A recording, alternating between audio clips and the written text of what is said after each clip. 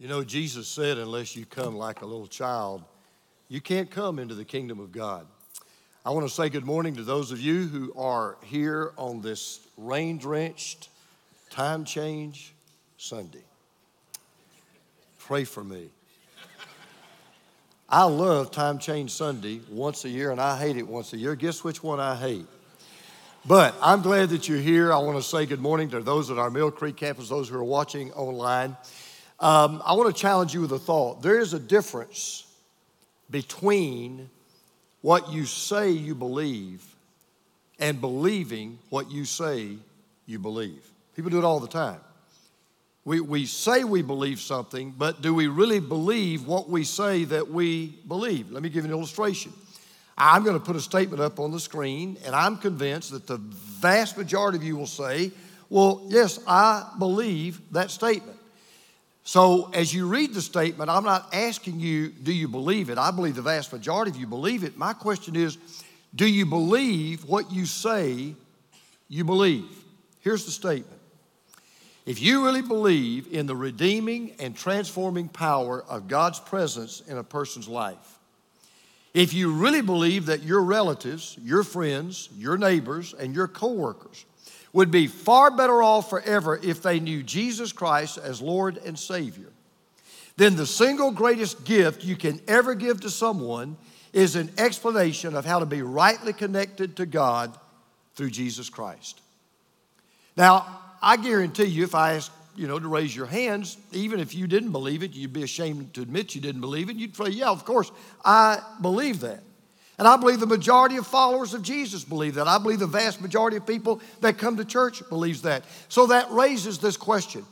If we really believe it, then why is it that 90 to 95% of people who call themselves followers of Jesus never share their faith in Jesus with anybody? I mean, if we really believe what we just read, then why is it that 99 to 95% never share their faith in Jesus with anybody? I've racked my brain, and I believe deep down, much of it comes back to motivation. Because the truth of the matter is, regardless of the source of what motivates you, it might be love, it might be guilt, it might be fear. Here's what I've learned. When our motivation reaches a certain level, we take action. When our motivation hits a trigger point, we are motivated to do even more than perhaps what we think we could do. I read it the other day about a drunk man, and he left a bar, and he was walking back to his home, and he decided to take a shortcut through a graveyard. Well, it was raining cats and dogs like it is today, and it was pitch black dark, and he didn't see this open grave that was right in front of him, and he fell right into it. Well, he tried to climb out, but the rain had made the sides of the grave, slick and muddy, and he was trying to climb up, but he just couldn't get out of the grave. So he just kind of sat down and he went to sleep. Well, there was a man who worked in a factory not far from there, and he used to walk back and forth to work. And he worked actually worked what we call the graveyard shift, so to speak. And so about an hour later, he had worked late at night, and he decided he'd take a shortcut on the way home through the same cemetery. And as it worked out, he fell into the same open grave that the drunk man had fallen into before. Well, he starts frantically clawing and climbing, trying to get out. He had the same problem, and after about an hour, he was breathing, hyperventilating. He was just absolutely exhausted. And he sat down convinced, I'm going to have to spend the night here. I don't even know I'm going to get out of here. And about that time, out of the dark, he heard a voice say, you can't get out of here.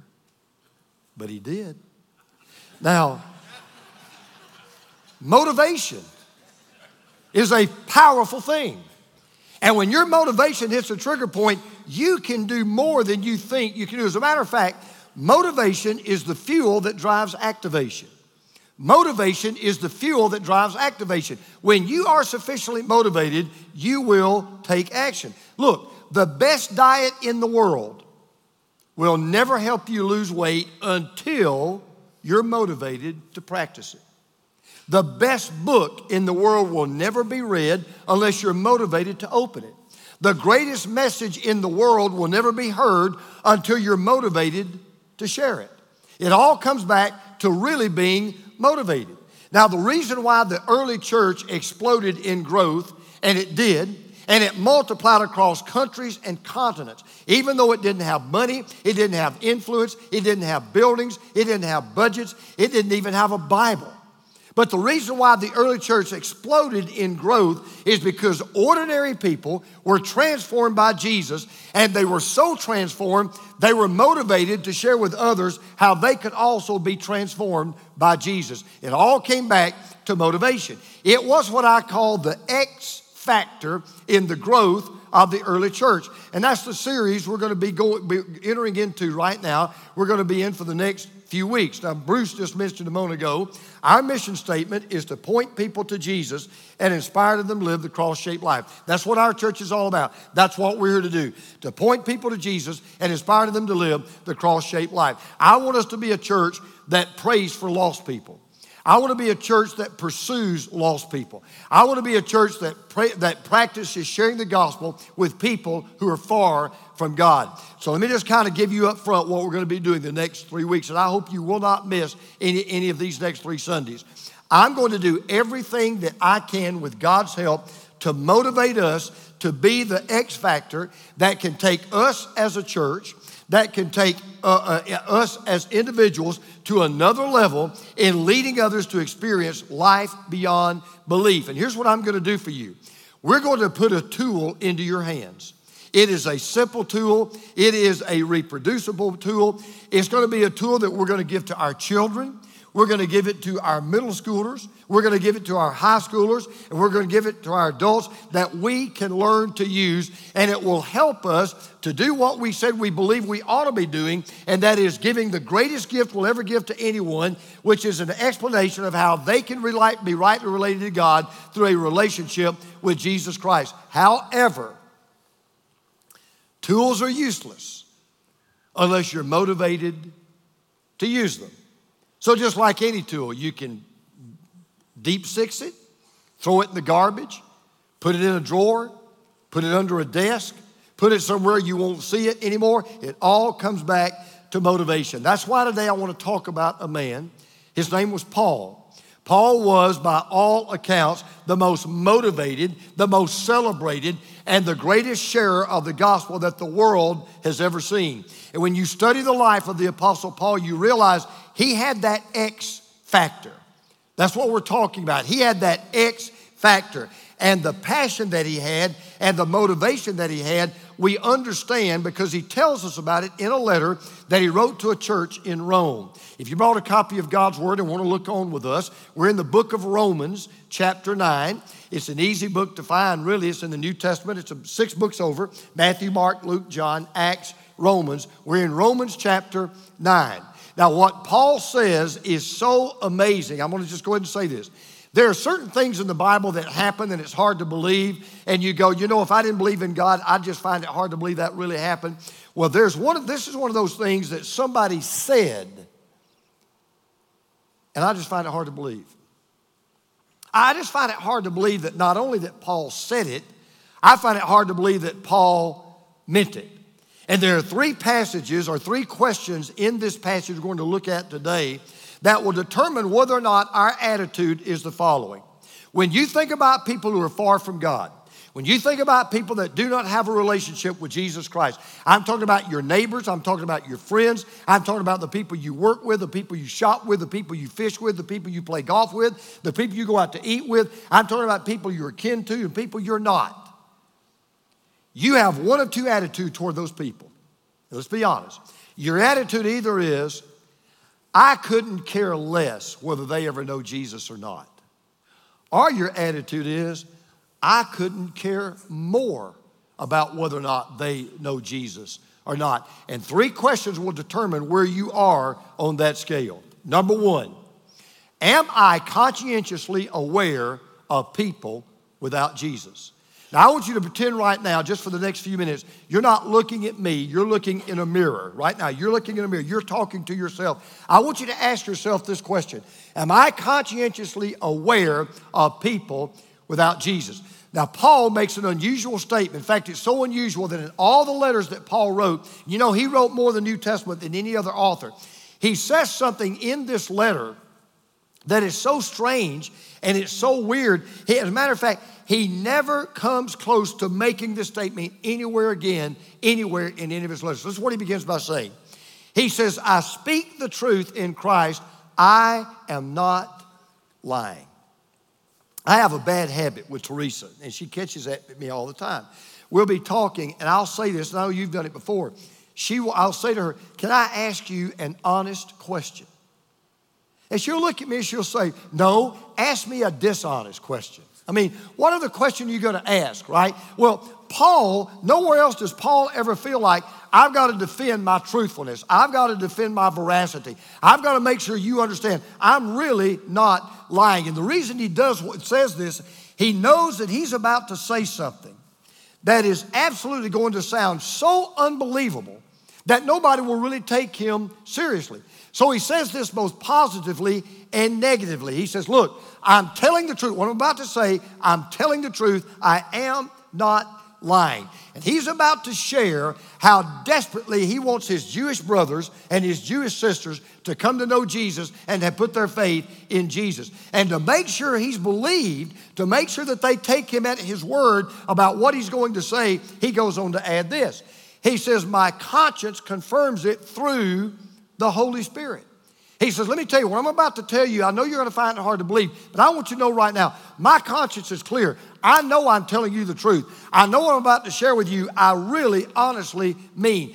I really have a burden for people without Jesus. And I mean, you're not going to believe how big my burden is. So, I want you to ask yourself this question. If I really said, I have a burning passion for people without Jesus to come to know Jesus, would I be telling the truth? Now remember, you're talking to a mirror. So I want you to ask yourself that question right now. You know, if I were to say to my pastor, or if I were to say to the person sitting next to me, if I were to say to somebody in my family, I want to tell you, I've got a burning passion. I've got a desire in my heart that people come to know Jesus. Would I be telling the truth? Be honest. I mean, would I really be telling the truth? In other words, is the way that we live, the activities we involve ourselves in, the way we conduct ourselves, are we really showing unbelievers that we care about them? Would people on the outside look at us and look at the way we live and the way we conduct ourselves? Would they just know that we've got a burden? Would they know that we've really got a passion for people to come to know Jesus? I was reading something the other day. It really fascinated me. I was reading about these nomads that live in the desert. We're going to Israel here in 2 or 3 months. Some of you are going with us, and you'll see this over in Israel. When we go down to the Dead Sea, you'll see where they're called nomads. I don't know how they live. They live in tents. They live in the desert all their life. I don't know where they find food. I don't know where they find water. It's an amazing thing. But they live all their life in the desert. I was reading about these nomads, and the way that they survive in the desert is their ability to become expert trackers. They never get lost in the desert, never. They always know where they are, and they know how to find people who are also lost. Now, this just blew me away. This really fascinated me. An expert nomad can squat down beside a set of camel tracks, and he sees those tracks just like a fingerprint expert sees fingerprints. He can look at a camel track, and he can identify by the marks that camel leaves in the sand an individual animal that he knows and recognizes, and he may not have seen that animal for years. He can recognize, oh, that belongs to that camel, or this belongs to that camel. Oh, yes, I remember that camel. Listen to this. This blew me away. They can read by a person's footprints how fast they're traveling, what condition they're in, whether or not they may be in a hurry because of some crime that they've committed or some law that they've broken or some situation they've got to get to. And they have a saying, I want you to listen to this. They say a man's conscience is reflected in his tracks. The desert and the tracks cannot lie. I thought that was so fascinating. They said we can just look at the tracks you make in the sand, and we can know so much about you, the condition you're in, how fast you're going, whether or not you're in a hurry, whether or not you're scared. And man, I read that, I thought to myself, by the tracks that we leave behind in our everyday life, by the way we interact with people, would our conscience bear witness that we cared to even find out whether or not someone knows Jesus? Does your conscience right now bear witness that you are constantly aware that there are people out there without Jesus who need Jesus? And then Paul goes on to say this. He says, I have great sorrow, now listen to this word, and unceasing anguish in my heart. Paul said, there's a burden on my back, and there's a grief in my heart, and I never get rid of it. I wake up with it. I go to sleep with it. I eat with it. I walk with it. Everywhere I go, it follows me and it goes with me. And my burden and my care and my grief is over people without Jesus. Now, we all have got concerns. Everybody's got problems. I get that. We've all got concerns. Some of you in here, I've talked to a lady just a while ago, and I hurt for her. She's got a real family concern, and it's a real concern. And we all have concerns. Some of us have financial concerns. Some of us have emotional concerns. Some of us have relational concerns. Some of us have physical concerns. There are a lot of people that have political concerns. But I want to ask you a question, and it's a very honest question. Do we really have a spiritual concern for people who are going to spend eternity without God? Do we really have a spiritual concern for people who are going to spend eternity without God? Do you know what I believe ought to break our hearts? I believe what ought to break our hearts is whatever breaks the heart of God. Whatever breaks the heart of God ought to break my heart. And I want you to listen to this. Nothing breaks the heart of God like people without God. Nothing breaks the heart of God like people without God. So the question I'm asking is very simple, very honest, okay? Look in the mirror. You're talking to yourself now. Ask this question. Am I consciously aware of people without Jesus? In other words, are people without Jesus even on the radar of my heart? That's question number one. Question number two. Do I continuously care about people without Jesus? You can be aware that people are without Jesus, and most of us are. We think about it from time to time. But do we really care continuously about people without Jesus? See, Paul's heart for people without Jesus was broken, and it stayed that way. The burden never left him. Paul said, you know what? There's something I never take a vacation from. I never take a vacation about caring whether or not people know Jesus. So I'm going to read this statement again. I have great sorrow, not just a pain every now and then. I've got great sorrow. I've got unspeakable anguish that never goes away in my heart. Paul had this concern. Paul had this burden. Paul had this anguish about people that were going to face eternity without God. And he said, it never left my heart. It stuck to me like super glue. Now, I'm going to be honest. I'm where a lot of you are. If you're like me, you run hot and cold. I'll be honest, I do. I mean, it's easy to hear a testimony like we heard a moment ago, or it's easy, you know, when somebody who has come to Jesus gives their testimony, or we see someone get baptized who recently came to faith in Christ. And it's kind of easy, man. You kind of get fired up about that. But, you know, it just happens. Before you know it, the fire goes out. And it's easy to get caught up in the busyness of life and the things that really don't matter. And we tend to forget about the only thing that really does matter, and that is whether or not a person has a personal relationship with Jesus. Let me tell you something. You know what I've learned? And this is such a danger for some of us in the church. It is so easy for us, listen now, it is so easy for us to think about things that are spiritual. It's not that they're bad. We may think about things that are spiritual, but just totally forget about people who are not even in the spiritual ballpark. It's easy to think about things that are spiritual and they're biblical and they're even godly, but then forget about people who don't even know what a Bible is and have no clue about who God is.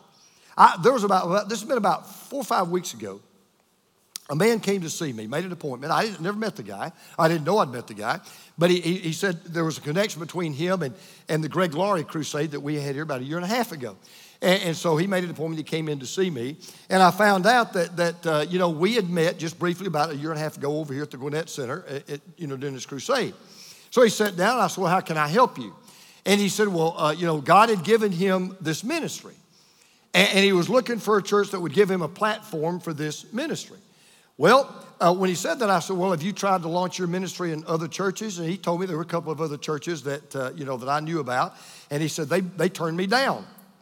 And he said, but I heard a lot about your church and heard you're a good church and a sweet church. So I thought I'd give you a shot. I said, okay. So I said, tell me about, what is your ministry? He said, well, it's a great idea. I said, well, what is your idea? He said, here's my idea. He said, I'm a videographer. He said, I love to work with cameras. And he said, what I want to do is I want to start videoing people who have come to know Jesus. And I want to video them, and so they can use their video to show to other people, to encourage other people who have come to Jesus to go deeper with Jesus. I said, let me get this straight. So you want to video people who know Jesus, who have a walk with Jesus, so that they can use the video that you shoot of them to show other people who know Jesus so they can go deeper with Jesus. He said, yeah. And he said, you see, I'm really into discipleship. That's what he said. I'm really into discipleship. I said, okay. I said, well, can I ask you a couple of questions? He said, yeah. I said, I'll just call him Charlie. I said, so Charlie, where have you been going to church? And he said, well, nowhere regularly. I said, really? He said, yeah. He said, I just kind of been visiting. I'm looking around for a place where I can have a platform for my ministry because I'm really into discipleship. I said, okay. I said, now, do you have a family? And he says, well, yeah, I have a wife and I have 2 teenagers. And I said, well, where have they been going to church? He said, well, they haven't. I said, well, so is your wife a believer? I'm about to listen. I could not believe what he said next to me. I couldn't believe it. I said, is your wife a believer? He looks at me and he says, well, you'd have to ask her. I said, well, I'm asking you. He said, well, you'd have to ask her. I said, well, what about your teenagers? You got 2 teenagers. Are they believers? He says, well, I'm not sure about one, and I don't know about the other. I said, let me get this straight. Let me make sure I've understood what you said to me today. So you're really into discipleship? He said, yeah, I'm into discipleship. And I said, and you don't even know if your family has a relationship with Christ. Well, he got that deer caught in the headlight looks, like somebody hit him in the head with a brick. I said, Charlie, can I give you some advice? He said, well, yes. I said, maybe your biggest platform for ministry ought to be going back to your home and finding out where your family is with Christ. Maybe the biggest platform that God has given you is instead of worrying about getting other people's testimonies on video, you ought to be more concerned that rather than getting their testimony on video, that your family gets Jesus into their heart. Now you might think, man, I can't believe you had to tell a guy that. Hey, we're all there. We're all there. So many of us. Oh, how many of us? Man, I love to study the Bible. I go to a Wednesday night women's Bible study, Wednesday morning women's Bible study. I love to study the Bible. Oh, I love to talk about the things of God. I'm really big right now. I'm reading a book by so and so, and I'm reading this book by so and so, and I'm listening to all these podcasts, and I'm learning so much about the Bible, and that's all well and that's all good, and I'm so glad you're doing that. But in the meantime, what about all these people out there without Christ? Are they even on your radar screen? Do you even think about them? Are they anywhere in your mind or anywhere in your heart? See, I believe the gospel of Jesus ought to be like a spiritual tune you can't even get out of your head. And I really believe that our passion for people without Jesus and our love for Jesus ought to permeate the way that we live. It ought to saturate the words that we use. It ought to infiltrate the work that we do. So now, look into the mirror and ask yourself this question. Do I continuously care about people without Jesus? Am I conscientiously aware?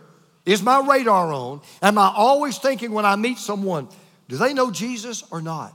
Are they saved or not? Are they a part of the family of God or not? Am I consciously aware? And then, do I continuously care about people without Jesus? And then, of course, that leads to the third question, which is, will I compassionately share with people without Jesus?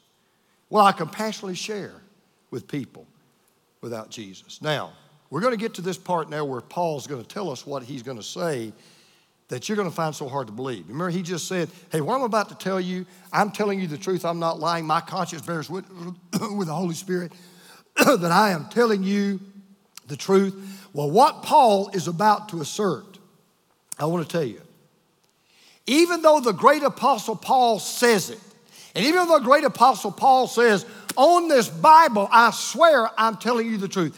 Even though he is saying it, you're going to find yourself, I really believe this, you're going to find yourself shaking your head and going, I don't believe that. I just don't believe that. You can say it all you want to. I just don't believe that. Because what he says next is something I believe that he meant. I take him at his word. However, I find it hard. Every time I read it, I go, Paul, I believe you, but I just find it so hard to believe what you said because nobody else ever in the Bible except one time, a man named Moses, nobody else ever said anything like this. Listen to what he said. For I could wish that I myself were cursed and cut off from Christ for the sake of my people, those of my own race. Now let's let that settle for a minute. It's absolutely one of the most fascinating things, not just that Paul ever said, anybody ever said. As a matter of fact, when I studied this passage, I've got a lot of commentaries in my library. More than one scholar, more than one commentator, they were struggling to try to understand these words in some way other than what he said. They were trying to give it a different kind of meaning. Because I'm going to be honest, the first time, I can remember as a boy, the first time I read this and I really understood it, when I read it, you know what I said to myself? All right, one of two things is true. He really didn't mean what he said, or he really didn't say what he meant. I don't know which is true, but he really didn't mean what he said, or he did not say what he meant. Because let me tell you exactly what he said. Let me put it in just blunt terms. Paul said, I would be willing to go to hell if it meant that my Jewish brothers and sisters would go to heaven. I would be willing to give up my salvation if it meant they would get salvation. I would be willing to give up my relationship to Jesus if I knew it would bring them into a relationship with Jesus. There's one thing you got to say. Nobody in the world more than Paul wanted the Jews to accept Jesus as their Messiah and their Savior and their Lord. Every time I go to Israel, every time that plane touches down in Tel Aviv, every single time, I think about this passage of Scripture. I think about all the Jewish people in Israel and around the world. They don't have it. They don't want to hear about Jesus. They don't want to know about Jesus. I mean, for the most part, they're not going to listen. They don't want any part of it. And I think about what Paul said, because let me tell you what makes this statement more amazing. If you don't know your Bible, let me just kind of catch you up. As much as Paul loved his Jewish brothers and sisters, as much as he loved them, they hated him. He was their best friend. They thought he was public enemy number one. You say, if you don't know why, let me explain real quickly. Before Paul was Paul, he was Saul. When Saul was Saul, he was 100% Jew. He was the chief persecutor and the chief prosecutor of the church. Nobody hated Jesus more than he did. Nobody wanted to put out the fire of Christianity more than he did. And at one time, he was the hero of the Jewish nation. But then Saul met Jesus, and his life was totally transformed. And overnight, he went from persecuting the church and prosecuting the church to preaching the gospel to the church. And I mean instantly, he became Jewish public enemy number one. Paul would go from city to city preaching the gospel and planting churches. Jews would follow him. They would stir up mobs to beat him. They'd get him arrested. They'd drive him out of those cities. They would even send teachers in right behind him to try to disrupt the work he had planted. They put a contract out on his life. 40 Jews took an oath and said, we're not going to eat anything else. We're not going to drink anything else until this man is dead. We're going to give our life to hunting this man down, and we're going to kill him where we find him. He had a contract out on his life. He had posters all over the place saying, wanted dead, forget alive. We want him dead, nailed to every tree in Asia Minor. He was Benedict Arnold to the Jewish people. He was the greatest traitor to Judaism who ever lived. They despised Paul more than they despised pagan Gentiles. They couldn't even stand the sight or the thought of him. He was the arch enemy of the nation of Israel. He was Lex Luthor to Superman. They even got him beheaded in Rome. They finally wound up getting him killed. And yet Paul said, I love you so much. I have such an anguish and a burden in my heart for you. I would forfeit my own salvation if it would deliver you from God's condemnation. Now, Paul knew what he was asking was impossible. He knew that. And he also knew that going to hell wouldn't do them any good. If he went to hell, it wouldn't mean they'd get saved anyway. But what he was saying was this. He was saying, you know what? I am so conscientiously aware of people without Jesus. And I so continuously care about people without Jesus that I will do anything. I will go anywhere. I will pay any price to share compassionately with people without Jesus. Now, I'm going to be real honest. I have never come to that place in my life. I have never come to the place in my life where I've said, now I would go to hell if it meant that someone else would go to heaven. I've never come to that place, and I don't think I ever will. But I will tell you this, and God knows my heart. I don't, but God knows it. I want that kind of passion. I want that kind of burden. I want that kind of anguish. I want that kind of heart. Now, if you're sitting there and you're saying, I just don't understand how Paul could say that. I'll tell you what finally hit me. I do understand it. Here's why. The reason why Paul could say that and the reason why Paul could mean it is because he was so full of Jesus. Because that's exactly what Jesus did. If you don't understand this, I want you to hear me. When Jesus Christ died on the cross, he took our hell so we could take his heaven. He took our condemnation so we could receive his salvation. Jesus went to where he did not want us to go so we would never have to go there. I'm going to say that again. Jesus went to where he did not ever want us to go so that we would not have to go there. See, unfortunately, our problem is there are just too many times that all of us really do seem to have this attitude. I do. I just couldn't care less about people without Jesus. Paul said, I just couldn't care more about people without Jesus. I care so much. I'm under such a burden. I'm in such anguish. I just cannot have more of a burden. I cannot have more anguish. Now, I'm going to give you my thinking on something.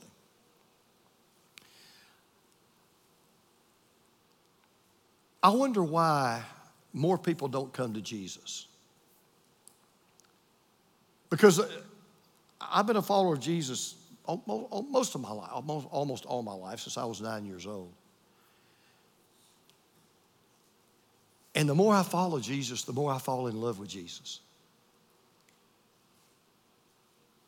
And the closer I walk with Jesus and the longer I walk with Jesus, the better it gets with Jesus.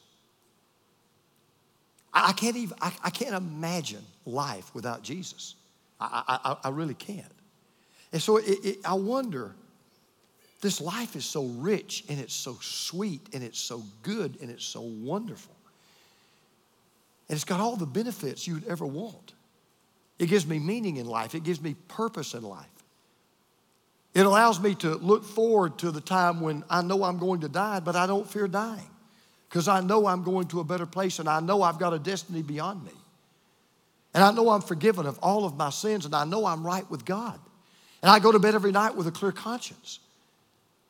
And I wonder, why don't more people want what I have? I'll give you a thought. I think the reason why we've got so many people who really don't care much about the Jesus that we say we believe in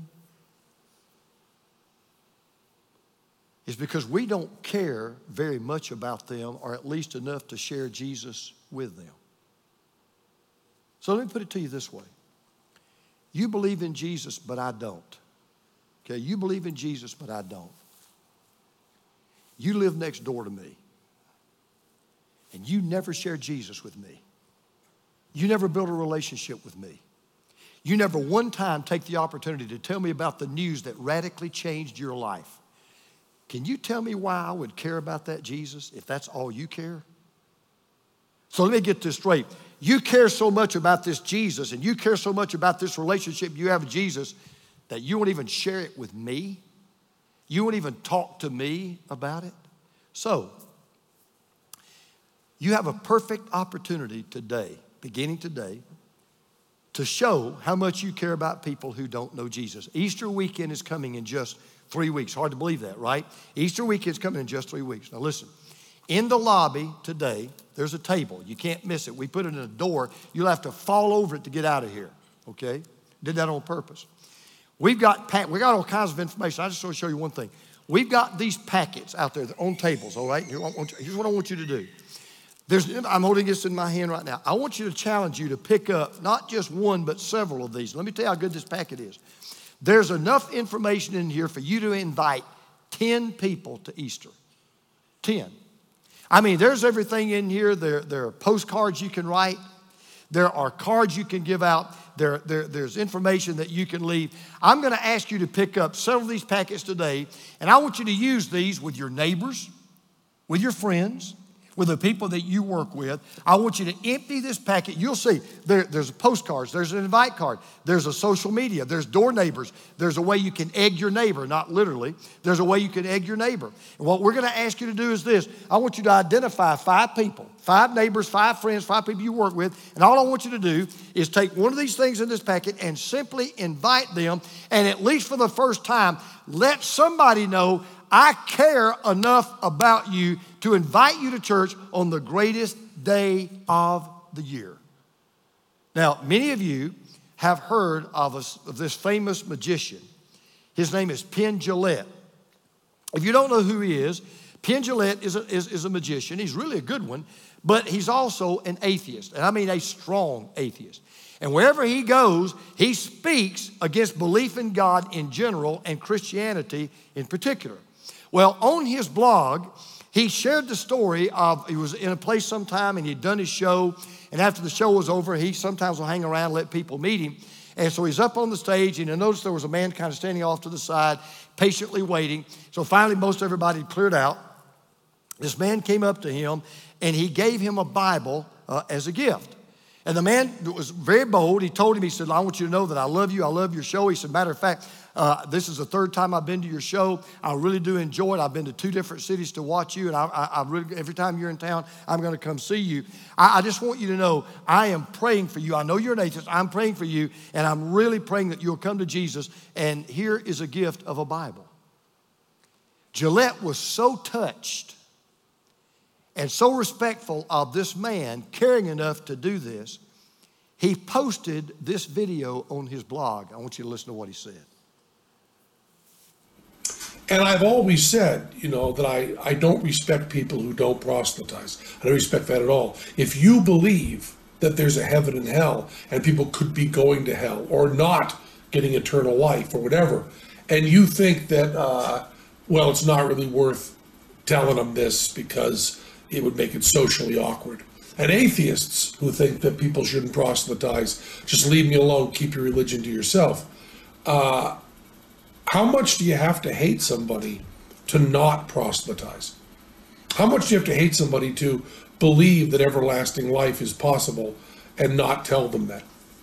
I mean, if I believed beyond a shadow of a doubt that a truck was coming at you and you didn't believe it, that truck was bearing down on you, there's a certain point where I tackle you. And this is more important than that.